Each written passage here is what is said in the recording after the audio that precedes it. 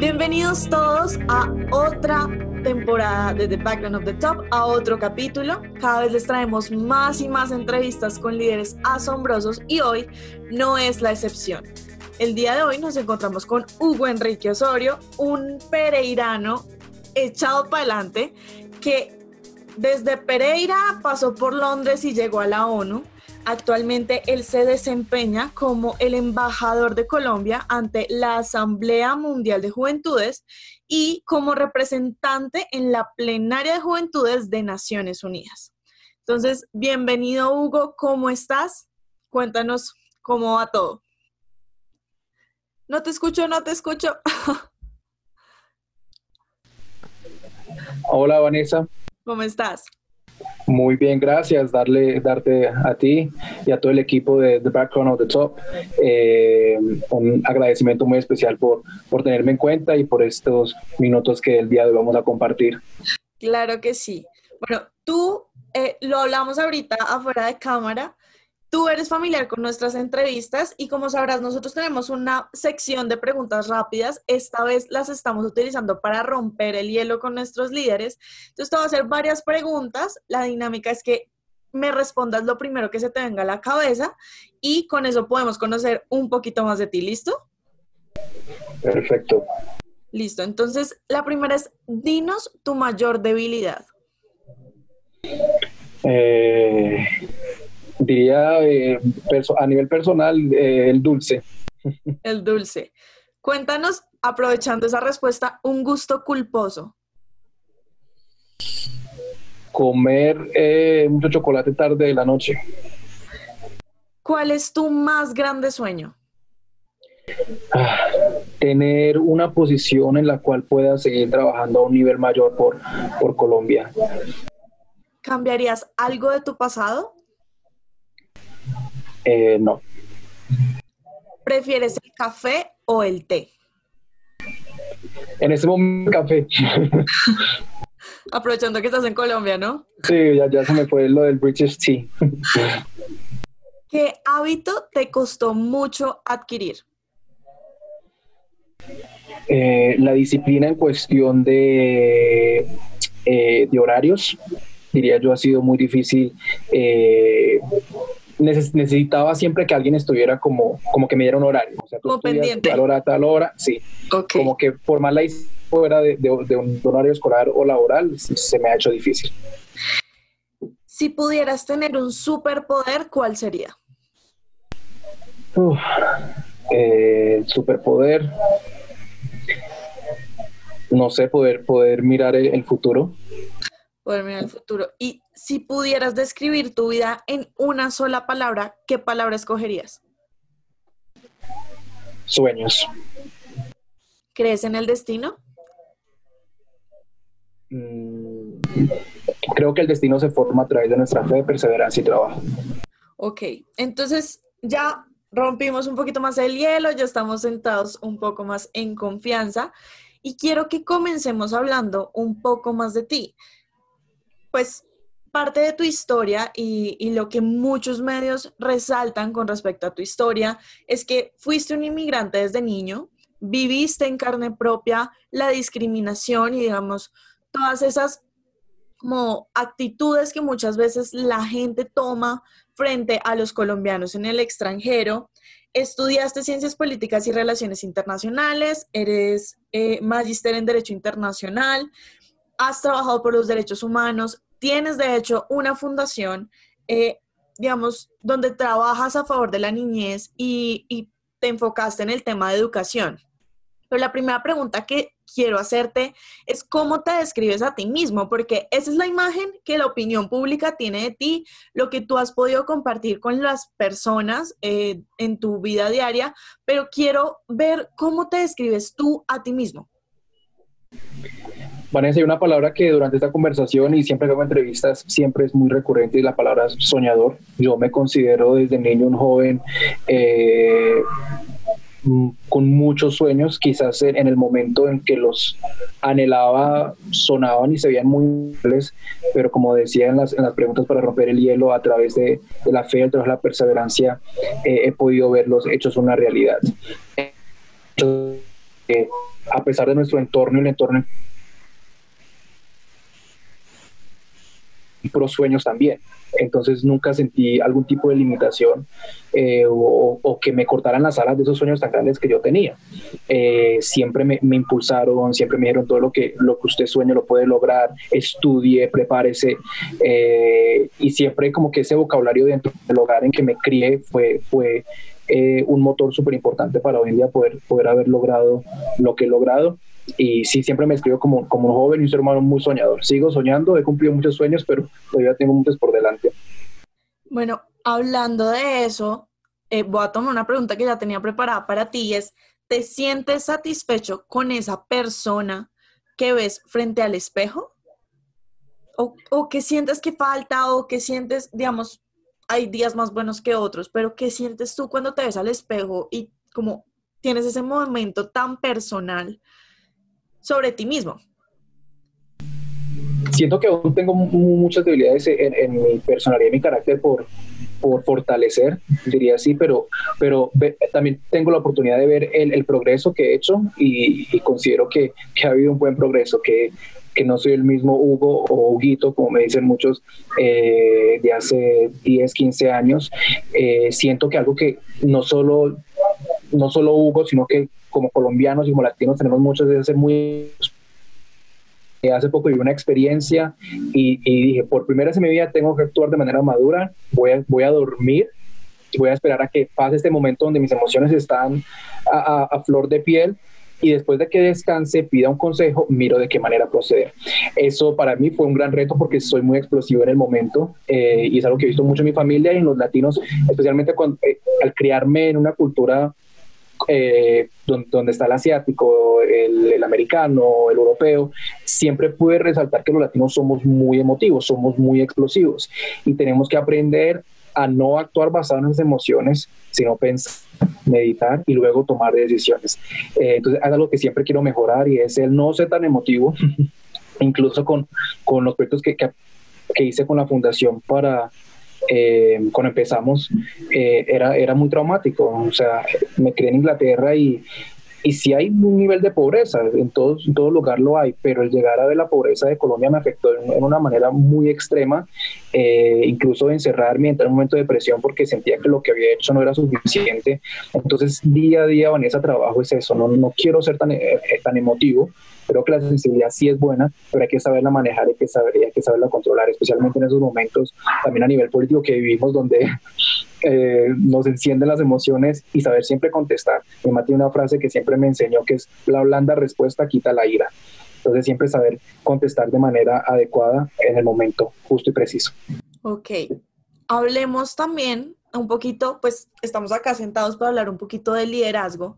Me gustaría saber cuál es tu definición del liderazgo y si crees que el servicio a los demás es un elemento importante en la construcción de esa definición. Absolutamente. Siempre baso el liderazgo en el desarrollo de otras personas. El líder para mí se basa en eso, es en dar de lo que él es, de lo que ha vivido, de sus experiencias, de su conocimiento, y alimentar a otros. Y creo que al fin del día se va a ver el resultado de cuán impactante ha sido un líder, es por lo que ha podido sembrar en otras personas, y siempre para mí eso ha sido un reto muy grande.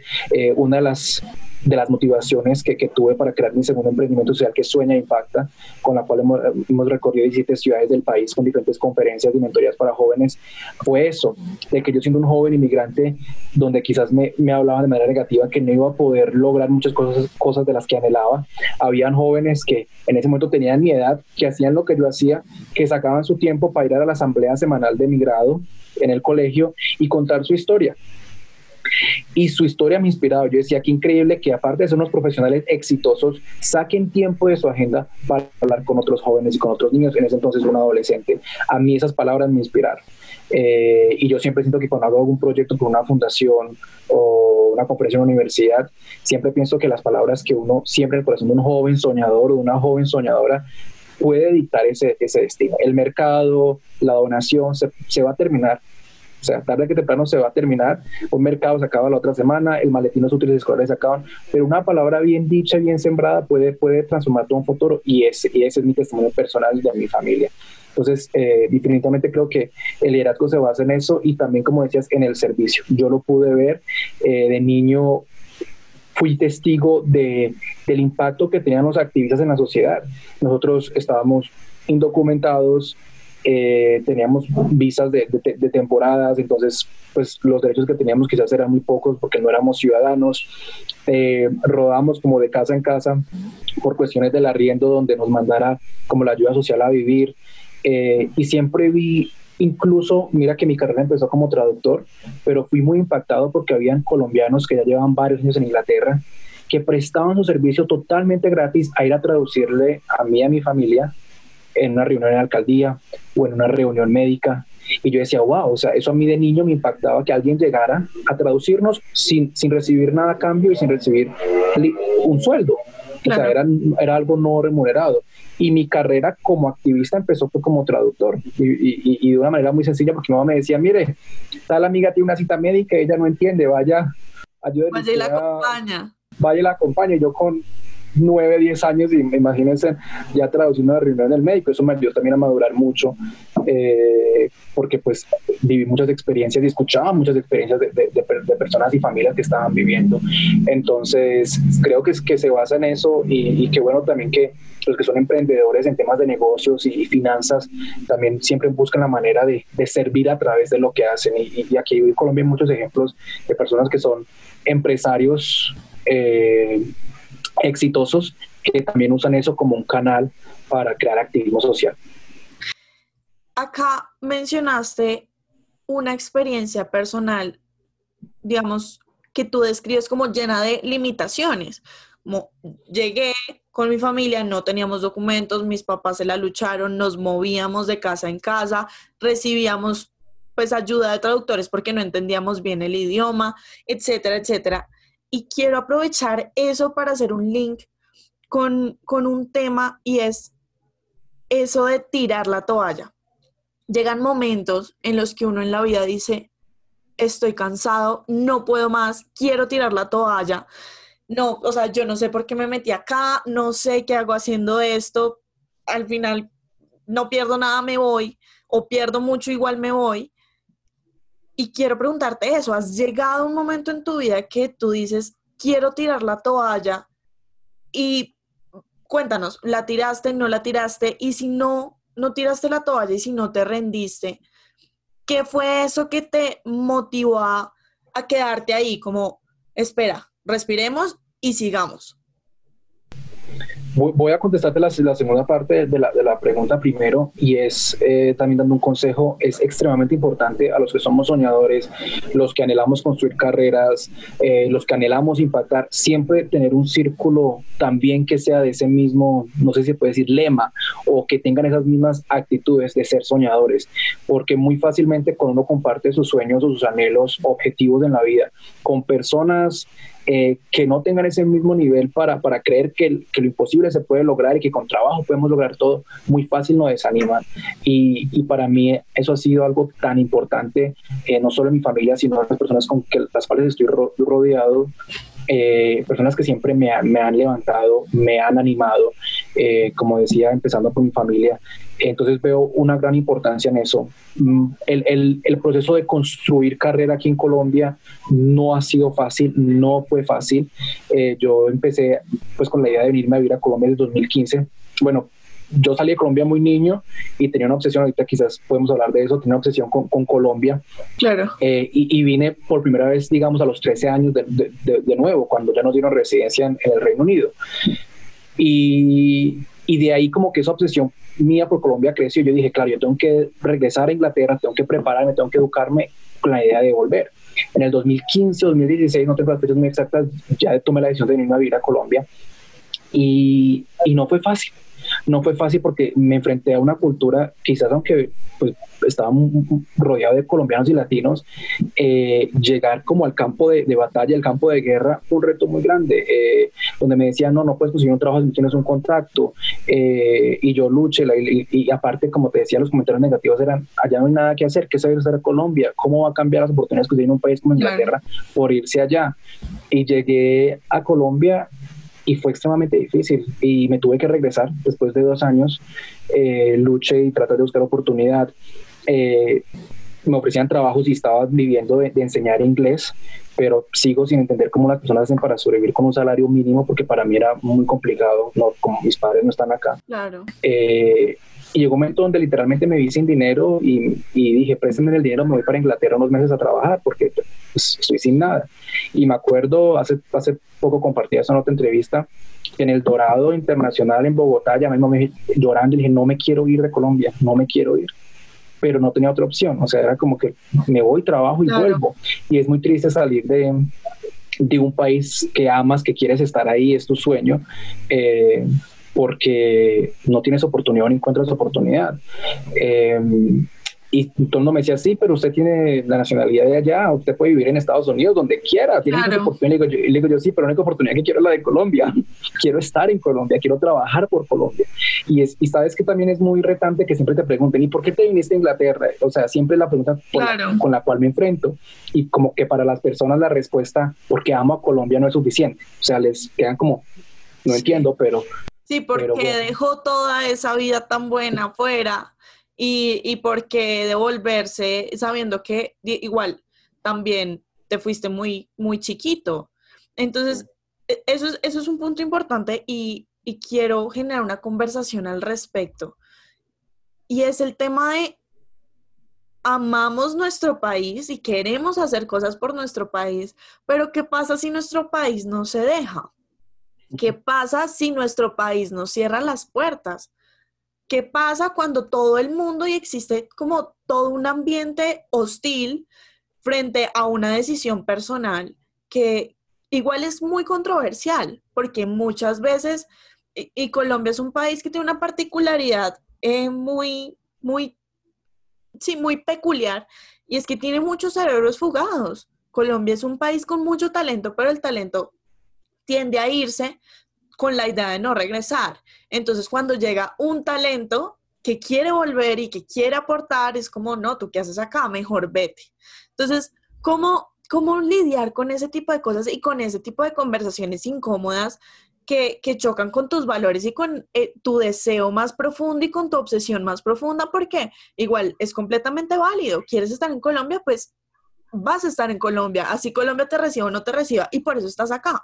Entonces, ¿cómo lidiar con eso y cómo hacerle frente a conversaciones incómodas, a juicios, digamos, como premeditados, a características que la gente comienza a resaltar, que tú dices como, no más, o sea, estoy cansado de tener esta conversación, no estoy cansado de que me juzguen, no estoy cansado de tener que lidiar con esta situación, es mi decisión personal, quiero que la respeten, pero igual, pues toca tener la conversación. Entonces, ¿cómo has lidiado con eso?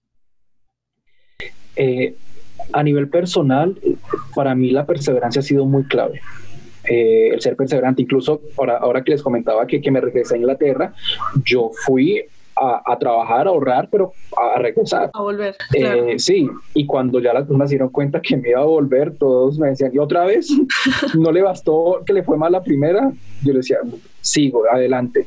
Algo que comparto mucho en las conferencias Sueña Impacta, donde he tenido la oportunidad de exponer y intervenir, es que como jóvenes tenemos que tener propósitos claros. Cuando yo me fijo en mi propósito, en lo que anhelo a futuro, yo me encontré muchos comentarios en el camino, pero yo voy fijo a la meta de lo que anhelo. Mi meta en este caso era, quiero construir carrera en Colombia, quiero vivir en Colombia, quiero trabajar por mi país. Siento que todo lo que viví en Inglaterra voy a poder aportar de manera positiva a Colombia.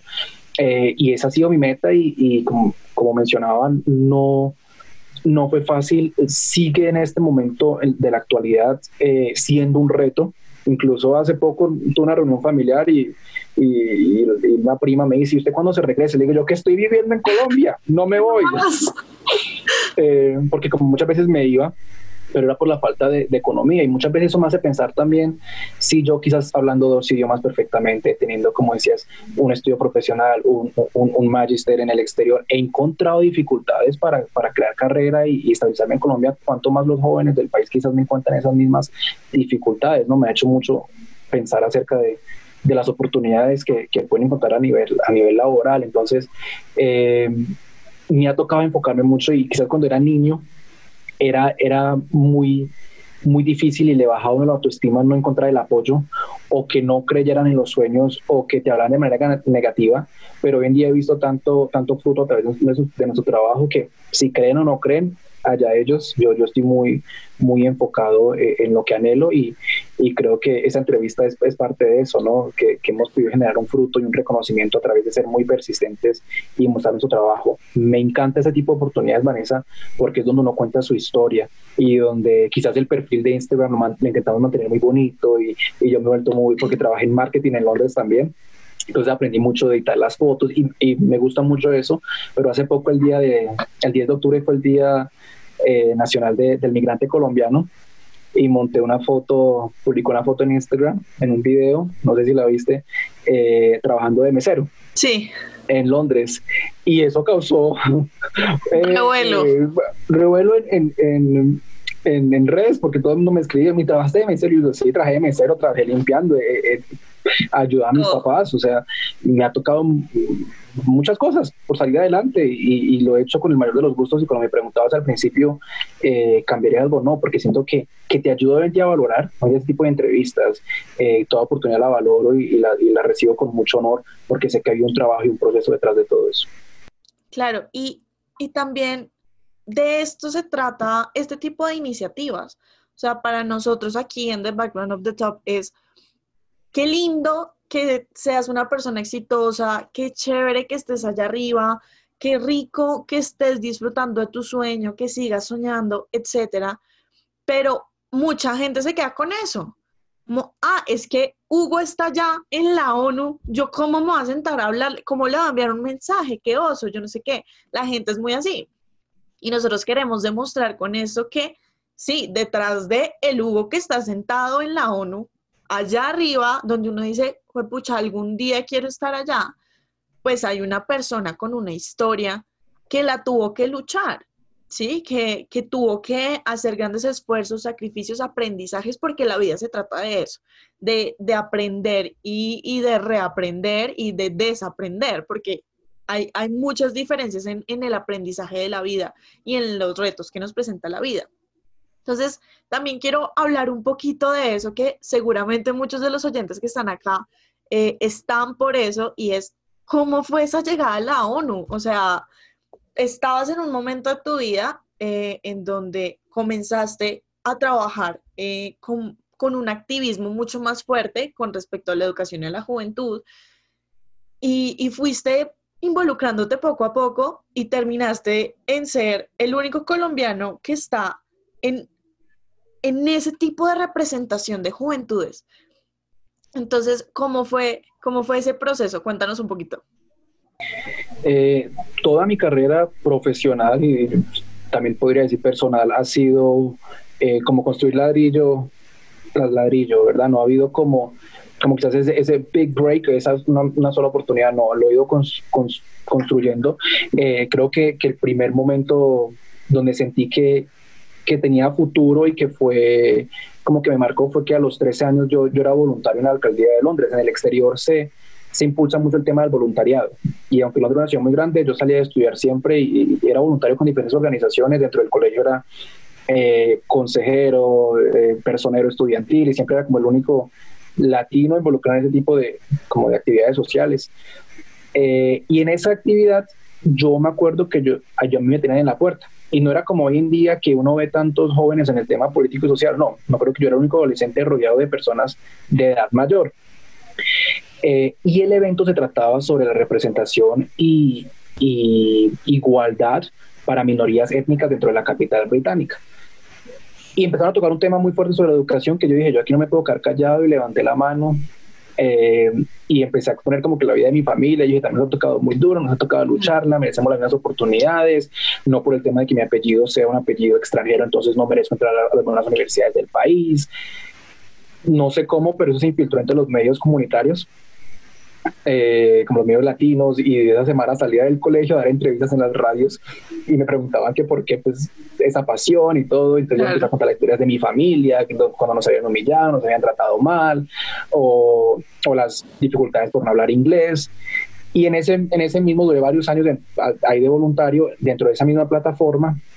Conocí al director del foro juvenil que se llevaba a cabo dentro del Parlamento británico, y él asistió varias semanas, como que me estaba analizando, y hasta que dijo, este muchacho se ve bien, y me invitó. Y fue la primera vez como que ya entré a una plataforma dentro del Parlamento británico, y también nos destacamos mucho por nuestro trabajo, y me hizo parte de su comité de organizar proyectos, y me dio la oportunidad de organizar mi propio proyecto dentro de las cámaras de los comunes del Parlamento británico. Okay. Y yo creé una estrategia para invitar niños y niñas de sectores quizás no tan privilegiados de la ciudad, junto con sus padres, a la Cámara de los Comunes a exponer delante de los ministros las necesidades que habían dentro de sus comunidades. También tuvo mucho éxito dentro de los medios comunitarios, y ya ahí como que me empecé a infiltrar dentro de los medios también aquí en Colombia. Claro. Y ya también recibí la oportunidad de ir al Parlamento Europeo con todo el tema del Brexit, con un grupo de jóvenes. Nuevamente era el único latino, por ende el único colombiano. Y ya, ahí mismo como que me enteré de la delegación, que había una delegación colombiana que iba acá en la Asamblea Mundial de Juventudes. Y fui parte de la delegación. Obviamente por nuestro recorrido nos escogieron, y de ahí al año siguiente me postulé al nombramiento como embajador de juventudes. Entonces ha sido como paso por paso. Claro. He ido escalando, pero cada oportunidad, Vanessa, la vivo con mucho, no sé, con mucha emoción, ¿verdad? Yo cada que entro a un lugar, así hace aquí en Colombia en el Congreso, digo, qué privilegio yo estar aquí, porque realmente ha sido una historia de paso por paso. Claro. Y también es muy irónico que mis padres salieron del país porque no tenían oportunidad, porque estaban mal económicamente, y hoy el hijo regresa, pero tiene la oportunidad de entrar a lugares como la ONU, al Congreso. Claro. Y creo que es muy este testimonio de que si luchamos y trabajamos día a día, podemos lograr todo lo que anhelamos. ¿Y qué te dicen tus papás de esto? Porque yo creo que ellos se fueron, y estoy asumiendo, ellos se fueron, dijeron, bueno, la situación está muy dura, vamos a sacar a nuestro hijo adelante, a nuestra familia adelante, y que después de unos años, porque en medio de todo tú eres una persona muy joven también, o sea, no es como en medio de unos años, después de 40 años, no, eso fue como después de 15 años, 10 años, porque tú empezaste con tu activismo muy joven, y que después de ese tiempo digan, wow, o sea, Hugo, mira dónde llegó, y nosotros llegamos acá prácticamente sin nada, porque tengo entendido que literalmente llegaron con plata prestada, y mira dónde está Hugo, o sea, qué orgullo se debe sentir por dentro, como hice esto por mi hijo y lo logré. ¿Ellos qué dicen con respecto a toda esta trayectoria? Quiero confirmarte algo que decías, el dinero para ellos irse para Inglaterra se los prestaron, con la idea de que iban a trabajar y devolvían el dinero, pero así fue. Lo más interesante del tema es que yo ya tenía los 2 años y había que pagarme ticket. Entonces mi mamá se hizo la boba, como decimos aquí en Colombia, y me hizo pasar como bebé. O sea, mi sociedad estaba grande, pues yo lo cargué entre mis brazos como bebé para no pagar el ticket. Claro. Entonces yo entré a Londres por primera vez sin tiquete. Y la idea era, pues, como dicen el famoso dicho, trabajar, construir un techo en Colombia, como decimos acá, donde meter la cabeza y volver. Pero las oportunidades se fueron prolongando, y mamá es una mujer con mucha fe también, y con un propósito. Y creo que lo que tú decías, es hoy en día ver y decir, valió la pena todos los sacrificios, porque sí fueron muchos sacrificios. Mi papá es de Cartagena, acostumbrado al calor, una cultura totalmente diferente, exponerse a una ciudad tan gris, fría, y tan estresante como es Londres, porque sí es una ciudad muy estresante en el tema de que, ¿verdad? Todo el día las personas mantienen en constante trabajo. Es verdad. Eso fue algo también que me costó cuando llegué a Colombia, ¿no? Acostumbrarme a la diferencia de que somos como que más relajados de muchas cosas, especialmente aquí en Pereira. Entonces sí siento que el verme a mí y valió la pena el esfuerzo que hicieron por mí, pues llegaron conmigo, y después tuvieron otros 3 hijos allá en Inglaterra. Lo máximo. Bueno, vamos a ir cerrando este espacio que siento que ha sido muy chévere, muy gratificante, de verdad. Te agradezco, Hugo, por estar aquí y quiero que nos digas cómo podemos motivar nuestro liderazgo día a día. A mí a nivel personal, algo que me motiva mucho, incluso cuando hablamos al principio de momentos de incertidumbre, momentos de dificultad, porque incluso ahora todavía las hay, donde me ha tocado luchar bastante, podríamos quedar aquí todo el día contando diferentes anécdotas, de diferentes experiencias y momentos que he vivido aquí en Colombia, y siento como que me voy, mándeme un ticket, porque allá están mis papás, están mis hermanos, entonces como que me voy. Pero lo que a mí me ha inspirado es ver los mensajes de las personas. O sea, literalmente hicimos una conferencia en Medellín, Sueña e Impacta, no me acuerdo si fue antes de todo este tema de la pandemia, y la persona me escribió y me dijo, sabes, yo estaba en casa, no quería la conferencia, estaba lloviendo en Medellín, pero algo me motivó a ir y realmente cambió mi vida, me has inspirado, o sea, y ver un mensaje que uno diga, wow, mi vida sirve para inspirar a otra persona. Mi vida sirve para quizás decirle a una persona que lo que él o ella están soñando sí es posible lograrlo. Mi vida está dando fruto en la vida de otras personas y está teniendo un impacto visible, tangible. Eso me motiva. Y incluso hace poco me escribió una niña, me decía, tengo 13 años y verte a ti me ha hecho creer que sí es posible ser la presidenta de Colombia algún día. Yo decía, wow, hasta en niños, adolescentes he podido crear un impacto y eso a mí me genera mucha motivación. Y digo, no, toca seguir. Toca seguir para adelante. Entonces, siempre buscamos la manera como líderes, de qué manera yo puedo impactar a la vida de otras personas, de qué manera yo puedo inspirar a otras personas. Ese es realmente, como diríamos, la manera de medir el éxito de un líder. ¿Qué tanto has inspirado y qué tanto has generado en los corazones y en la vida de otras personas? A través de Sueña e Impacto es lo que estamos haciendo ahora, recogiendo y recopilando experiencias de las personas con las cuales hemos hecho mentorías, ayudándolos en su proceso de crear emprendimiento social aquí en el territorio nacional, y que cuenten sus experiencias, porque creo que no solo mi liderazgo, sino el de las organizaciones con las cuales trabajo se mide a través de lo que estamos creando en otros jóvenes de nuestro país. Entonces, repito, siempre buscamos la manera de cómo podemos inspirar y cómo podemos impactar a otras personas a través de nuestro trabajo en el liderazgo. Bueno, entonces ya todos saben, utilicemos nuestras vidas y utilicemos lo que somos y las habilidades que tenemos para impactar las vidas de alguien más.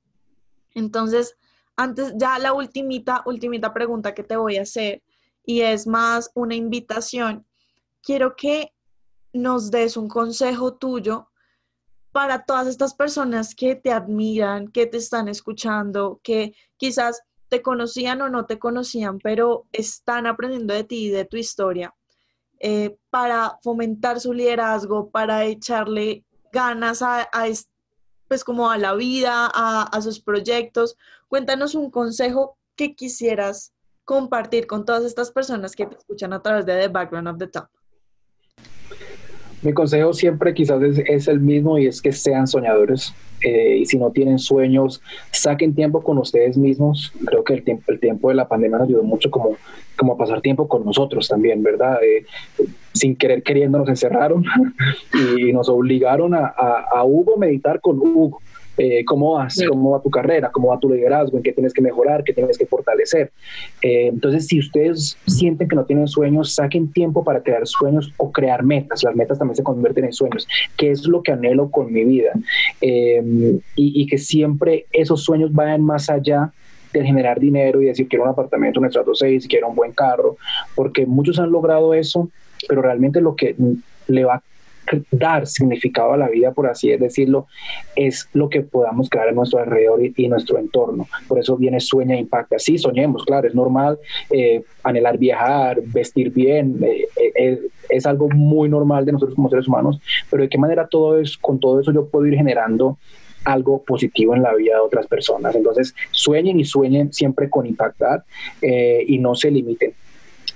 Y el último consejo sería rodéense de personas también que tengan ese mismo espíritu, porque si no es muy fácil caer en el desánimo, caer en la incertidumbre, caer en el pensar día a día, ¿será que esto sí va a ser posible? ¿Será que sí lo puedo lograr?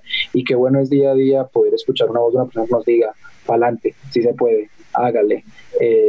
Y gracias a Dios he tenido eso en mi vida, que no solo en mi familia, sino en las personas que están a mi alrededor, día a día nos dicen eso. Entonces, escojan muy bien sus amistades, escojan muy bien con quién hablan sus sueños, con quién hablan sus metas y con quién hablan sus objetivos, para que sean personas que crean en ese sueño y los motiven también a lograrlos. Bueno, Hugo, muchísimas gracias por estar con nosotros hoy. Ha sido una entrevista espectacular, la verdad me la disfruté muchísimo.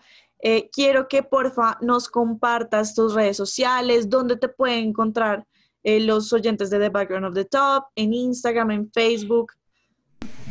Claro que sí, mi red social personal es @Hugo Enrique Osorio, en Instagram, también en Facebook el mismo nombre, Hugo Enrique Osorio. La fundación se llama @GKC Foundation, y ahora tenemos la red social también de @suena impacta, porque no nos permiten la ñ, entonces está @suena impacta. Pues no la promocionado mucho, que estamos en proceso de todavía crear el contenido de la red social, y aparte pues tener el link para que las personas se puedan inscribir a nuestras mentorías, que son totalmente gratuitas. Hago la invitación a los jóvenes que como yo tienen un sueño de emprendimiento social, de impactar a sus comunidades, quizás no encuentran ese apoyo, pues a través de Sueña Impacta estamos brindando una mentoría totalmente gratuita en ayudarlos a convertirse en todos unos emprendedores sociales. Eso a través de Sueña Impacta. Y también hay otra página en Instagram que se llama @Youth Assembly Colombia, que es la página de los delegados colombianos que han asistido a la Asamblea Mundial de Juventudes.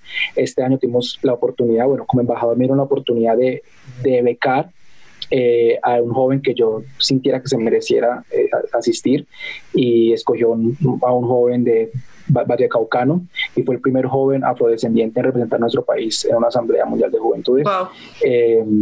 Y he trabajado mucho por crear esa representación, que no fueran solamente los departamentos que siempre representan a nuestro país, claro, y las mismas universidades, por no decir nombres.